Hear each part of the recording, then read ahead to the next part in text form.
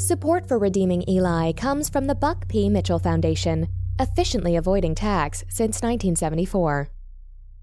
Previously on Redeeming Eli. Slam my balls in a microwave. Toddlers, Liam Neeson. There's a man who owns a lot of bats. A man came up to me, kissed me hard on the mouth. Like a hippo with a bonnet on. A gust of wind took the towel away, carrying it far out to sea.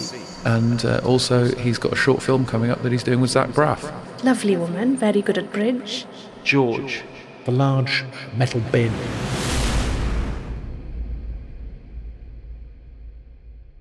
Many things separate man from beast. Our complex language, our ability to empathise with others outside of our immediate family, the way that one of us one day invented the bowl.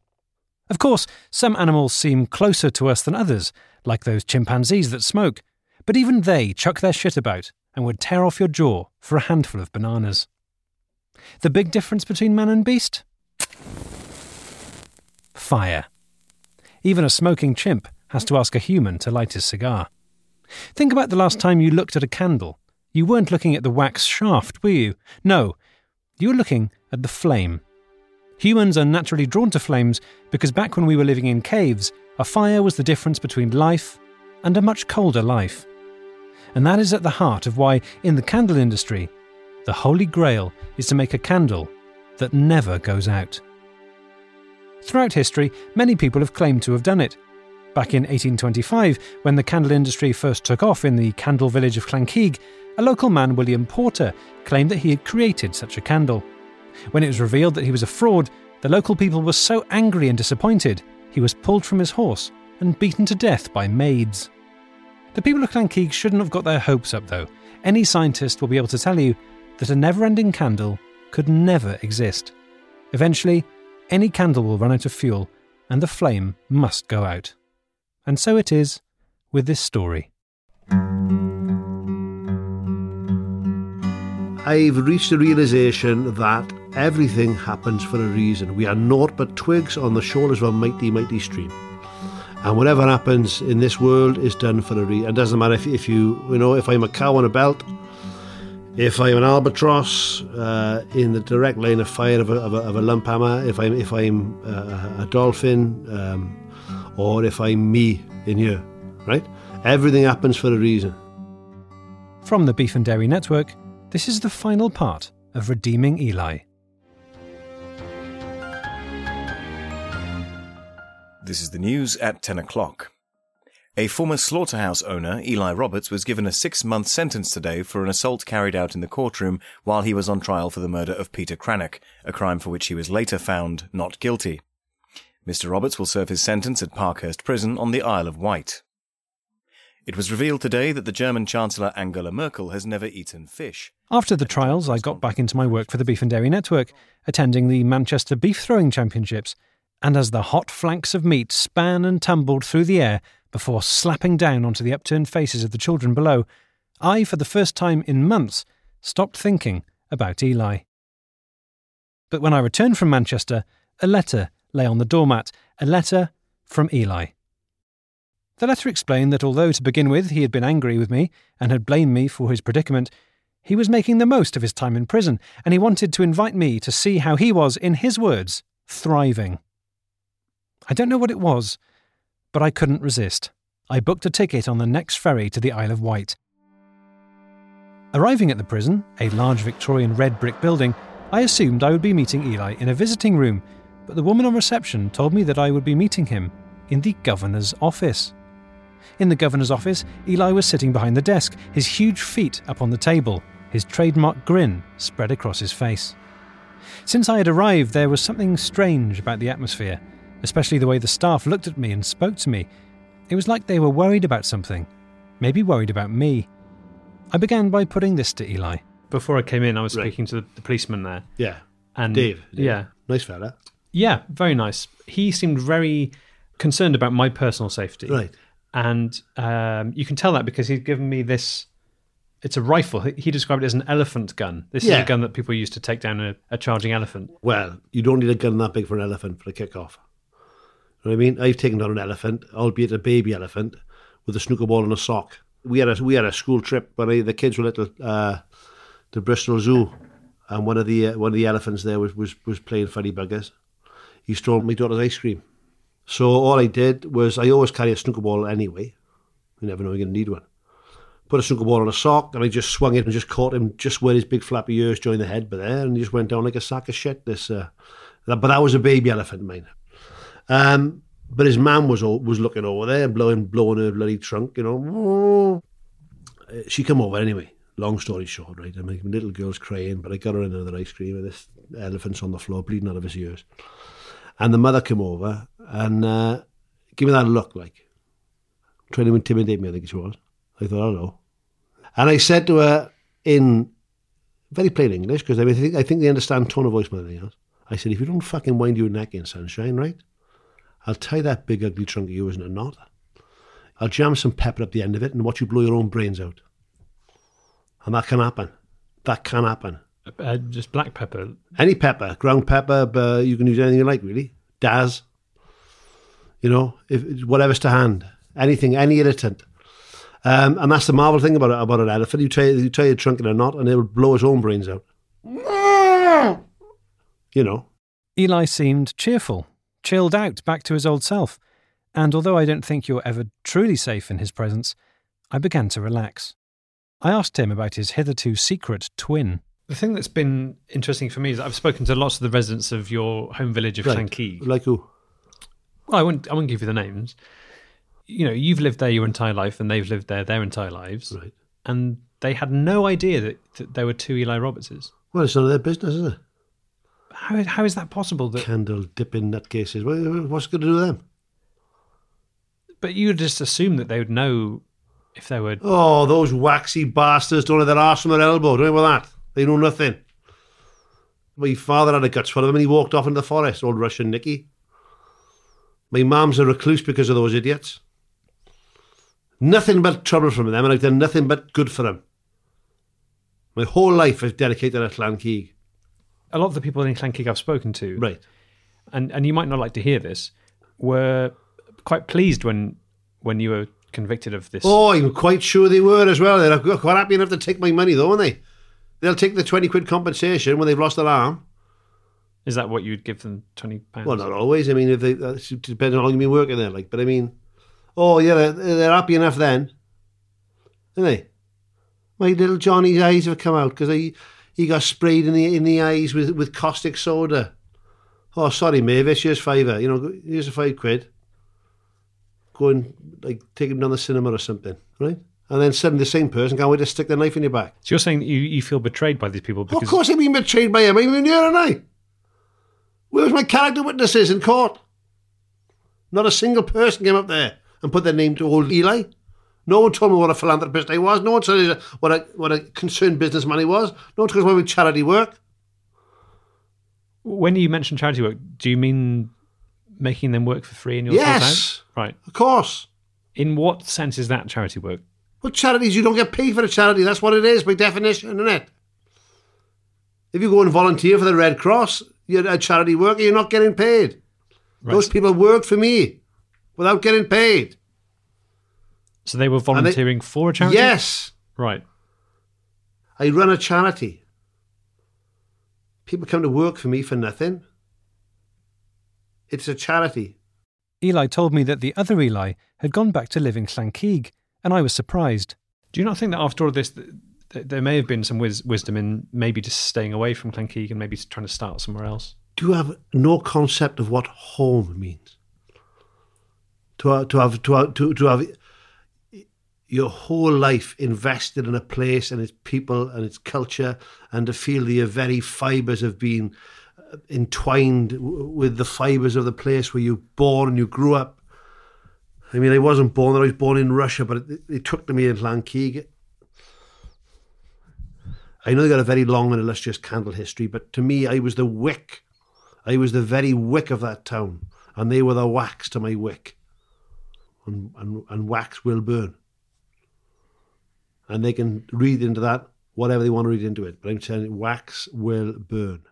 Sensing that I ought to change the subject, I asked Eli about prison life.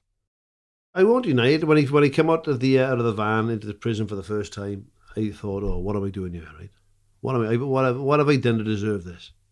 And I was bitter, and I was resentful, and I was full of rage and anger. And I knew, I mean, I've read about, it's very important on your first day in prison to sit out your stall, otherwise, it's going to be a living hell. And they say, I'd read a book once saying you find the biggest bloke on the block and you give him a smack and you sort of say, listen, I'm not going to get pushed around, right? I've been on this spinning rock for best part of 60 years, right? And I got what I am today by not towing the line. First day in prison, my advice would be you find the smallest person in prison. You can pummel the shit out of him. And I mean, I kept hitting him and hitting him and hitting him. Sorry, who is this that you I don't know his name. Little fella. Think of Danny DeVito. But imagine Danny DeVito hadn't had a Hollywood lifestyle. He hasn't lived in California. So he didn't have that rich, deep tan that DeVito's got. He hasn't had a life of canapes and champagne. He's imagine an emaciated, very pale Danny DeVito. Right? I can picture it, yeah. Well, what I did to him was, I mean, if I'm honest, I don't shock easily. It was out of order. I mean, I really did give him a hiding. You shocked yourself? I shocked myself. I was appalled, to be honest. The things I did to this fella. There was boys in the cell block throwing up, and these are hardened criminals. And did you feel any sense of guilt when you were doing it? Because this guy hasn't done anything to... Well, if he hadn't done anything, he wouldn't be in prison. That was my rationale in the first place. So you always said wrong. I think it was tax, I think. I don't know what it was. I don't care. But what I did feel at the end of it was this tremendous surge of pride. And I remember I ripped I had this prison issue, like a shirt, like a grey flannel, well, similar to the one I got on now. And I just ripped it off. Oh, like a magnificent beast. And I roared like a primal scream it was. And the whole place, including Dave on the door there, they looked and they couldn't believe. I mean, the ones who weren't being ill just thought, there's a man. Now, there is a man who lives by his own rules. Now, this is a nice introduction, really, to something I wanted to talk to you about, which was that as soon as I came into the prison, every time I spoke to anyone, there was a woman on reception who I spoke to. Dillis. Dillis, yep. And then I spoke to Dave, who brought me through here. Yeah. And I would say, I'm here to see Eli Roberts. And they corrected me and said, oh, you mean the governor? Right. And they were referring to you as the governor. The governor, yeah. The as in, like, the boss, yeah. Because that's the thing. There is a governor of the prison. Well, there was, yeah. Called Peter Fairclough. Peter, yeah. Yeah. There's his picture on the wall. Yeah, that's right. So he's the governor, really, of the prison. So why... Well, you got to chat with him. He's in my cell. Cell block B. Right, so, I'm dancing around the point here a bit. Right. What have you done here? Just applied survival of the fittest, like in any other sphere of a human endeavour, So I came in here. Peter was a nice enough bloke, but weak. So I said, I had a little chat with him after I smashed in Danny DeVito, and I said, "Hey, Pete, I'm sorry about Mr. DeVito, but you got to set your stall out early doors." He said I was going to be in trouble because of the DeVito incident, and I was going to go into solitary confinement, and I said I wasn't prepared to do that, and he said it wasn't a choice. I said, well, it is a choice. And he said, well, no, I'm not asking you, Eli, I'm telling you, that's what you are going to do. I said, listen to me, Peter, I'm not doing it. At which point he called a couple of the cards in. They were easy enough to deal with. I got one with a the sort of spike you put receipts on. Yep. I got him right in the temple over them. And then his buddy came over then. Oh, you've killed him. I said, he's not killed him, he's just bleeding. I said, get him out of here. And Peter, by this point, had physically soiled himself, right? And Peter said, oh, deal with him, quick, deal with him. Because by this point now, I was completely naked. I'd stripped off because I didn't want them to have any purchase on me. And the second fella there, I managed to just reach around to grab his taser off him, and I tasered him. Using the floor convulsing, the other fella was bleeding out of the temple there, but I didn't hit it all the way in. It was more of a little jab, I didn't want to kill a bloke. Peter, I said, no, Peter, I've told you before, I'm not doing solitary confinement. In fact, do you know what now? I was trying to be nice about it, and you tipped me over the edge. I said, in fact, get in my cell. You get in my cell, I'm doing your job. This is my office from now on. Get out. Now, this obviously sounds quite alarming. You would think that there are processes in place when these things happen. As you said, they did bring in the two men who you tasered and then hit with the receipts spike. Yeah. Was there not a button he could press which would send the whole place into lockdown? Oh yeah, I mean, like, there's it's called a panic alarm. I mean, there's a big red button there, you know. He didn't have time to reach for that, you know. We forget sometimes. We have ideas about our station. We forget the fact that we are animals, plain and simple. We are Homo sapiens. You know, Homo habilis, Homo erectus, Australopithecus, Neanderthalis. I mean, we're just animals, right? I see it, and God knows I've seen enough animals in absolute terror. And they become frozen. You know, there's the old saying, I was frozen with fear. It's a literal thing. And that's what happened to Peter. So it was easy enough then, once that happened, to I cut the phone lines. The outside world are no wiser. So, just to summarise, it sounds as if basically you're running this prison as a secret personal fiefdom. I like to think of it as, a fiefdom's a nice word, because it's sort of, it goes back to that golden age of when a man was a man. You know, where if you wanted something, you took it. And people think I'm some sort of, you know, I've heard all sorts of things, all sorts of descriptions of me, but I'm no better or worse than William the Conqueror. And he was a prince and we became a king, you know, because he was prepared to do what he had to do, like, you know what I mean? So for your Battle of Hastings was when you overthrew Peter Fairclough in this room. Yeah. Funny enough, I got some of the boys who were working down in the shop now, who were making mailbags before this, and making me a tapestry, making me an Eli tapestry of the whole event, like the whole arrival at the prison, you know, the incident with Danny DeVito, the interview with Mr. Fairclough, you know, the two boys coming in, the scuffle, the receipt spike, very much like King Harold, the receipt spike going into the temple area. They're working on that night and day, you know, down there.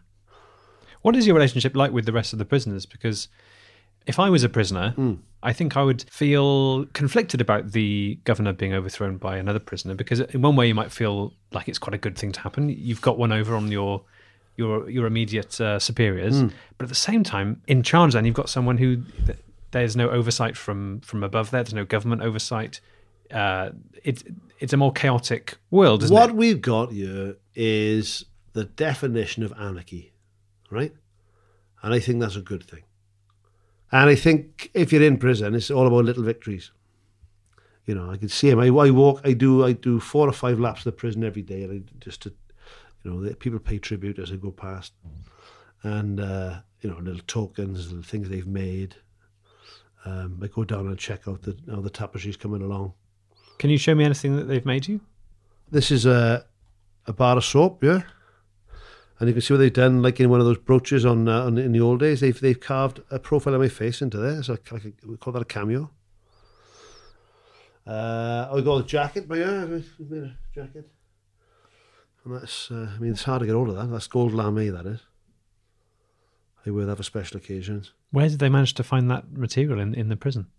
I think Dilys, I basically bribed, it was more of a threat than a bribe, but she brought the material in, and the boys down there made a gold lame jacket for me. So I wear that for, you know, Sundays and whatever, we put it on.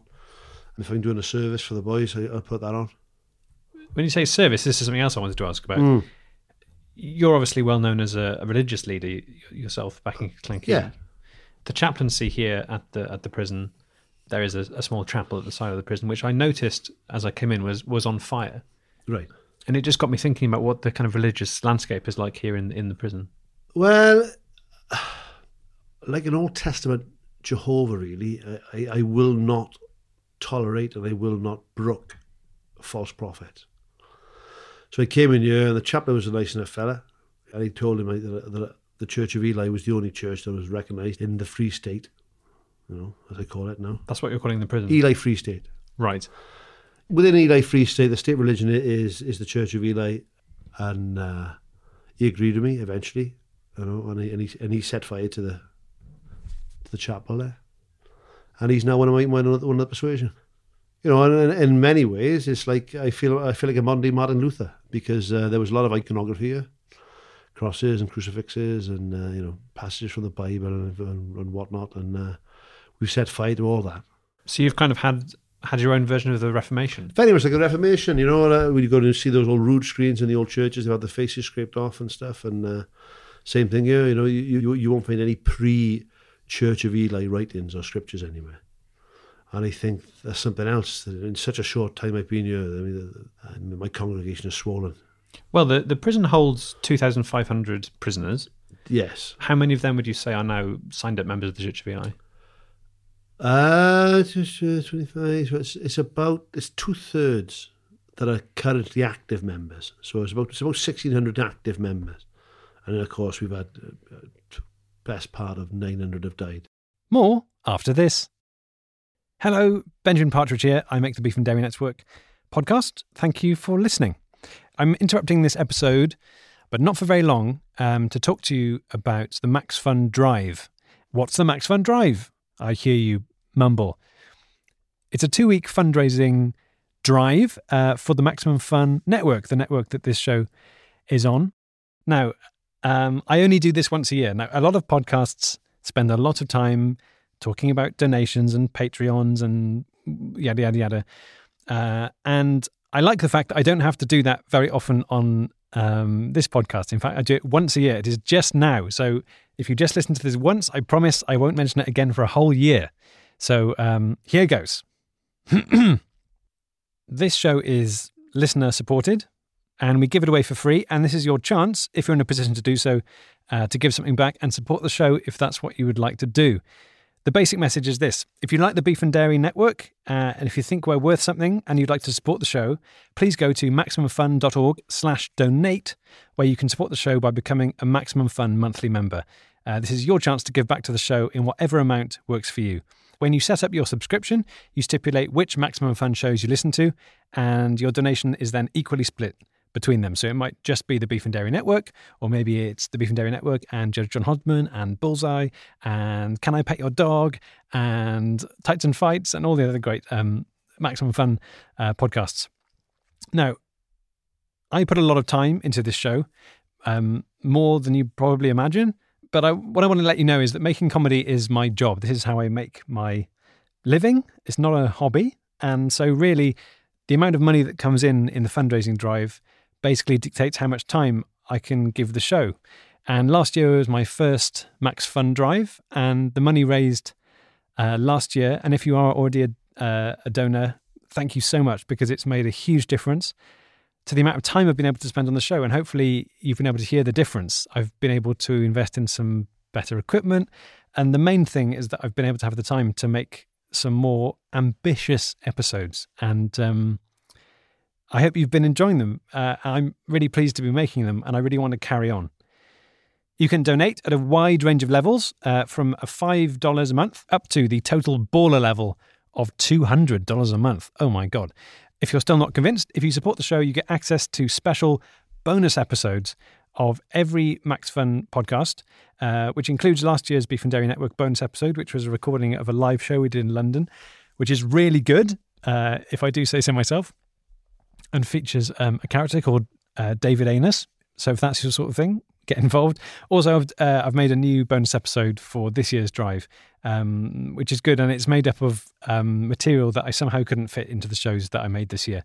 And the only way to hear those is to sign up as a member. Also, on top of the bonus episodes, which every monthly member will get, there's also a range of pledge gifts. So, for example, if you go up to $10 a month, you receive access to the bonus episodes, plus an enamel pin badge with a design from your favourite Max Fun show. And I have to say, the Beef and Dairy one this year is absolutely insanely good. On top of that, if you go up to $20 a month, you get access to the bonus episode, plus the pin badge. You also get a Maximum Fun family cookbook, which is all the recipes written by Maximum Fun podcasters, up to 35. You get all of that, plus engraved Max Fun carafe to drink your fizzy beef wine out of. You don't have to drink that out of it. You can drink what you want. There's loads of great pledge gifts. To have a look at the full range of pledge gifts, go to maximumfun.org and click on Donate. When you do that, select the little box that says that you listen to the Beef and Dairy Network podcast, and that way you know that your money is going direct to the making of the show.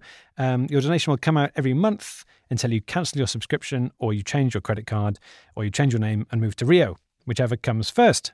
And think about it.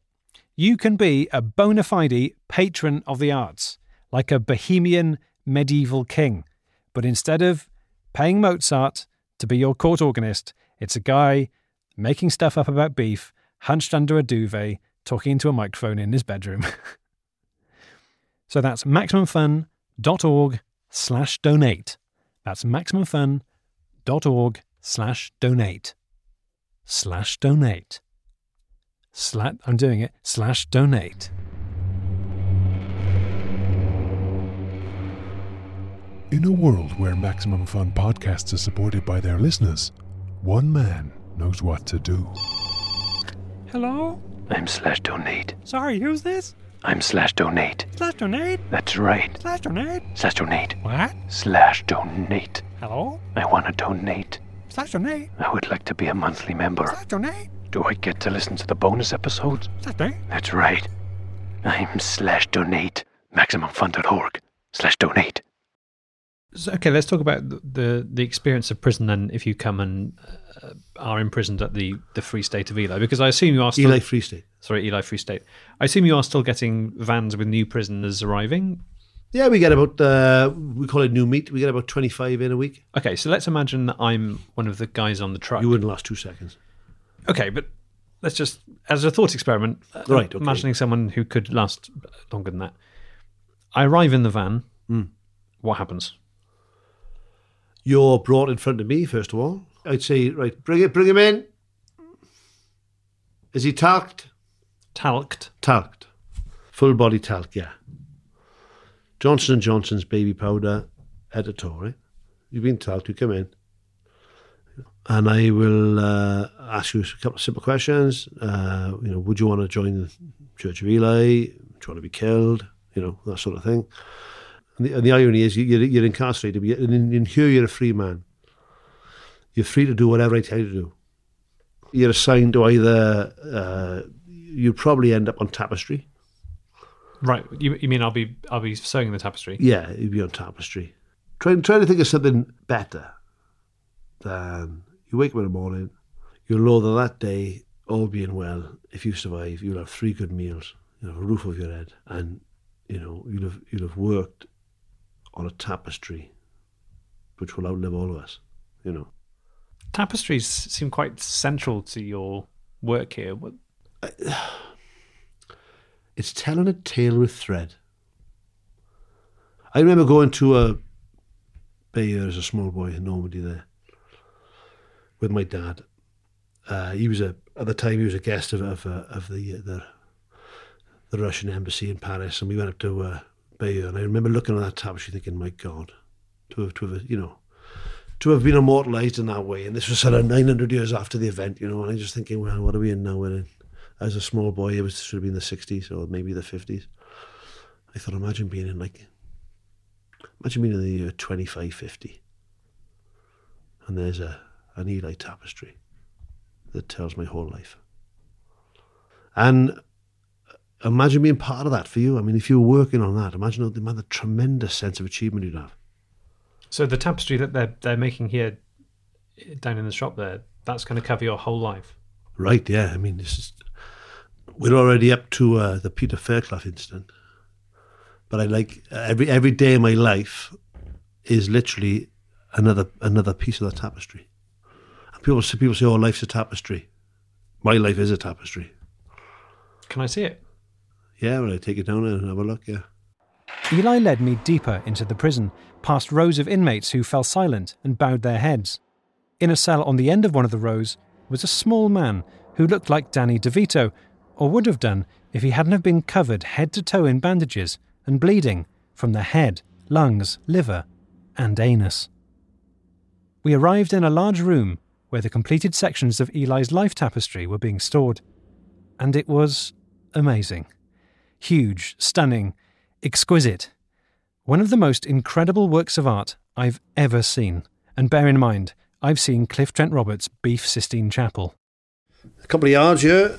Here we go. Look, you can see it's about 3 feet from top to bottom, and currently, several hundred yards long. And obviously, you add to that every day. So there we go. There's a nice scene there. Look, you'll see that the well, there's me. There's the gold jacket there. Look, there it is. Look, this was a meeting of a persuasion. I think this would have been 2 Sundays ago. What's this? About 6 feet ago. Let's go back. Well, this is my first day in prison. But there, look, this is me with Peter and the two security boys. I'm gonna go back. And oh, it's a funny one here. Look, this is just make it out there. Look, I mean, they did a hell of a good job of this, mate. There's an albatross by there. Look, see. And this is me throwing a lump hammer, the sort of hammer that you would take like a propeller off a ship, you know. And this is and you just come forward a couple of inches there, and you see there's the wings and the legs, but there's literally no head left. Just the hammer there. You know, we're at the end of our own little journey, you and I now, and I'm very grateful to you. And all that's left to say is I look forward to hearing the final edit. You know, and I hope you've cast me in a positive light. Because if you haven't, remember that I do know where you live, and I will happily peel you and put you in like a vat of salt. When you say peel me, take your skin off. Like literally cut you, peel your skin off, and then put you in salt alive. You know. In a strange way, I felt glad that Eli had found happiness.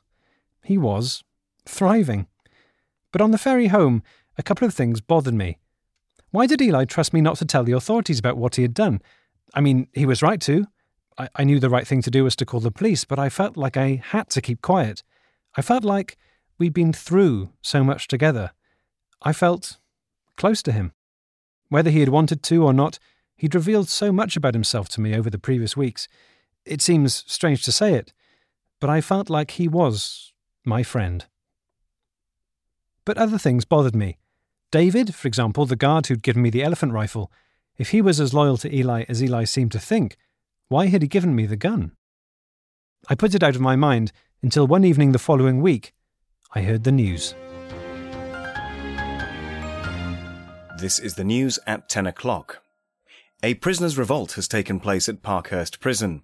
All communication between the prison and the outside world has been cut, so information is hard to verify. But according to the testimony of a prison guard who managed to escape, the prison governor Peter Fairclough has been confined to a cell by the prisoner Eli Roberts, who is serving a sentence for assault. Mr. Fairclough's family released a statement this afternoon citing their extreme... So it seems at the moment that the outside world doesn't know anything about the existence of the Eli Free State. Right. It hasn't been in the paper. No. As far as I can tell, the police don't know. No. Nobody's raised the alarm. They won't do that. What happens when the outside world does find out about this? Don't you think, for example, that the police will try and take back the prison? If they know what's good for them, no. The Parkhurst prison siege is now in its 4th day. There has still been no communication with anyone inside the prison, but Mr. Roberts was briefly seen on the roof this afternoon raising a flag bearing the words Eli Free State and shouting foul-mouthed abuse at the police below. The Home Secretary Amber Rudd has described Mr. Roberts as a dangerous monster, deserving the harshest punishment. Okay, what if you wake up one morning, there's a big bang outside, you wake up, you throw open your windows, you look out, and there's a column of tanks from the British Army, and there's a man at the front with a loudhailer, and he's going, Mr. Roberts, we've come to take back the prison. Right. Well, that's when my tremendous gift for oratory will come to the fore, because, I mean, I would reason with the tank commander and with those army officers and say, listen, I'm not the enemy. I am not the enemy. As the Parkhurst prison siege enters its 6th day, the Home Office have confirmed that unless the leader of the revolt, Eli Roberts, stands down by 8 a.m. tomorrow morning, the army will be deployed. The Home Secretary, Amber Rudd, promised fire and fury like the world has never seen. Do you think you could turn the army to being on your side? Well, I think that is the absolute key to it, really, to success. Because once you've literally got the big guns on side, then everything else is gravy after that, you know. I see that as like in a battle of Armageddon, really. You know, when it takes all. I imagine the feel of ultimate victory after that would be tremendous. And if I lost fair and square. I don't deserve to win. After a week, the Parkhurst prison siege came to a bloody end earlier today. A column of army tanks, artillery and infantry were dispatched to the prison and had completely encircled the building by 9:30 this morning. Eli Roberts, the leader of the revolt, then appeared on the roof of the prison and tried to speak to the tank commander, using the words, join me, and experience ultimate freedom," before firing into the sky with a rifle described by experts as an elephant gun. The army then returned fire on Mr. Roberts, and within seconds he had been peppered with machine gun fire, roasted with a flamethrower, and directly hit by an artillery shell. No body has been recovered, but Mr. Roberts is presumed dead.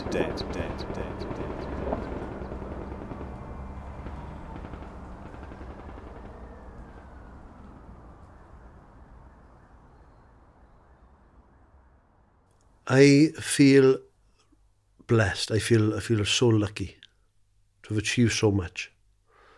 Just so lucky to have been alive in a time where a good man like myself can thrive. You know, watch your space. Literally, I mean, if you look in the other room there with all the blank tapestry, you know, watch that space. Because as the years unfold or that tapestry unfolds, I think, you know, when it's my time to shuffle off this mortal coil, then the tapestry of my life will be a wonderful thing to behold. We're all weavers. Be your own weaver, and don't be afraid to take a chance. Don't be afraid to change your thread. Don't be afraid to try that new pattern. Don't be afraid to experiment. What I say to the boys in the workshop is, you know, this is your life. You are the needle, and your deeds are the threads, and you weave your own life. Not physically, because they're weaving my life, but you know.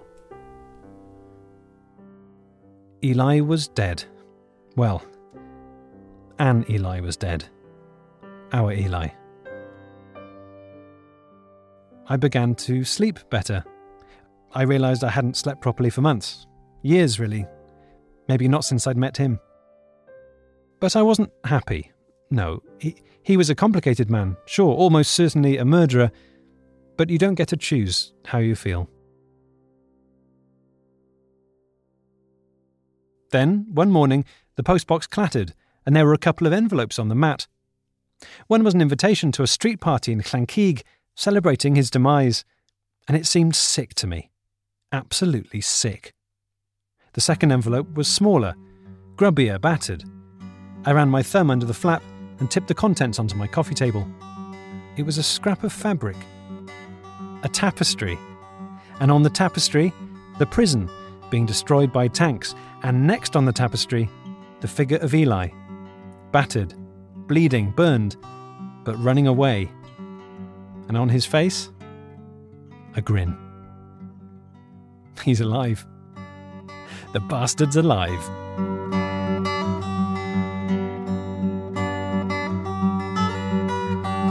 Redeeming Eli is produced by the Beef and Dairy Network. Thanks to Mike Bubbins and Tom Crowley. The German Chancellor Angela Merkel has tried fish for the first time. Mrs. Merkel ate a bucket of cod during a parade in honour of German reunification and washed it down with a sweet plum wine. Asked what she thought of the fish, she said that it tasted peculiar. Hello, thank you for listening to the episode, and allow me just to talk to you again for a couple of minutes about the Max Fun Drive. I just want to say a huge thanks again to anyone who's already a supporter of the podcast. It makes a huge difference, and it allows me to make the podcast the best it can be and allow me to keep making it. And I'm very pleased that people like it enough that they would like to help support it. I know many of you aren't in a position to, or you just don't want to, and that's obviously totally fine. I'm just pleased you're listening, really. And if you do want to help out the podcast in a non-monetary fashion, why not leave an iTunes review or tell a friend? I know obviously some of you are thinking, hang on, isn't the show sponsored by Mitchell's? I just want to clear that up. Due to some naivety on our part when we set the podcast up, we're actually paying them to play their ads. Yeah, all I'd say about that is if you've got a lawyer, before you let them do anything on your behalf, do make sure they are actually a lawyer. So why not do it now? If you're at a computer, pause the podcast, go to maximumfun.org/donate and have a look. If you're operating heavy machinery, turn it off, make sure it's off, pull out your phone and visit maximumfun.org/donate. MaximumFun.org. Comedy and culture. Artist owned. Listener supported.